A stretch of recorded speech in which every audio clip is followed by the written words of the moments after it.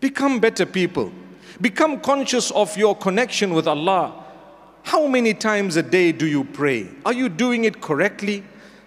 Have you prayed the correct number? And have you prayed in the correct manner?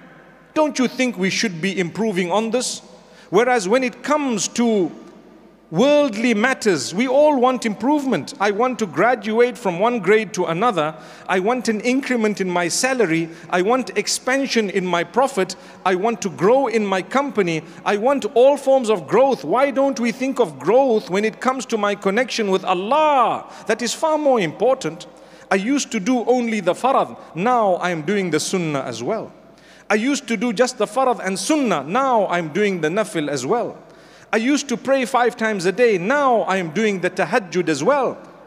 That is the favor of Allah. Allah chooses from His worshippers those whom He softens their hearts towards goodness. When Allah loves you, certain things happen to you as the sign of the love of Allah.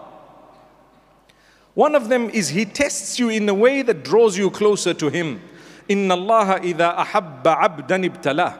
When Allah loves a slave, male or female, Allah tests them in a way that brings them closer to Him. And this is why when calamity strikes, when negativity happens to you and I, think to yourself, has this drawn me closer to Allah? If it has, it was a blessing and a sign of the love of Allah.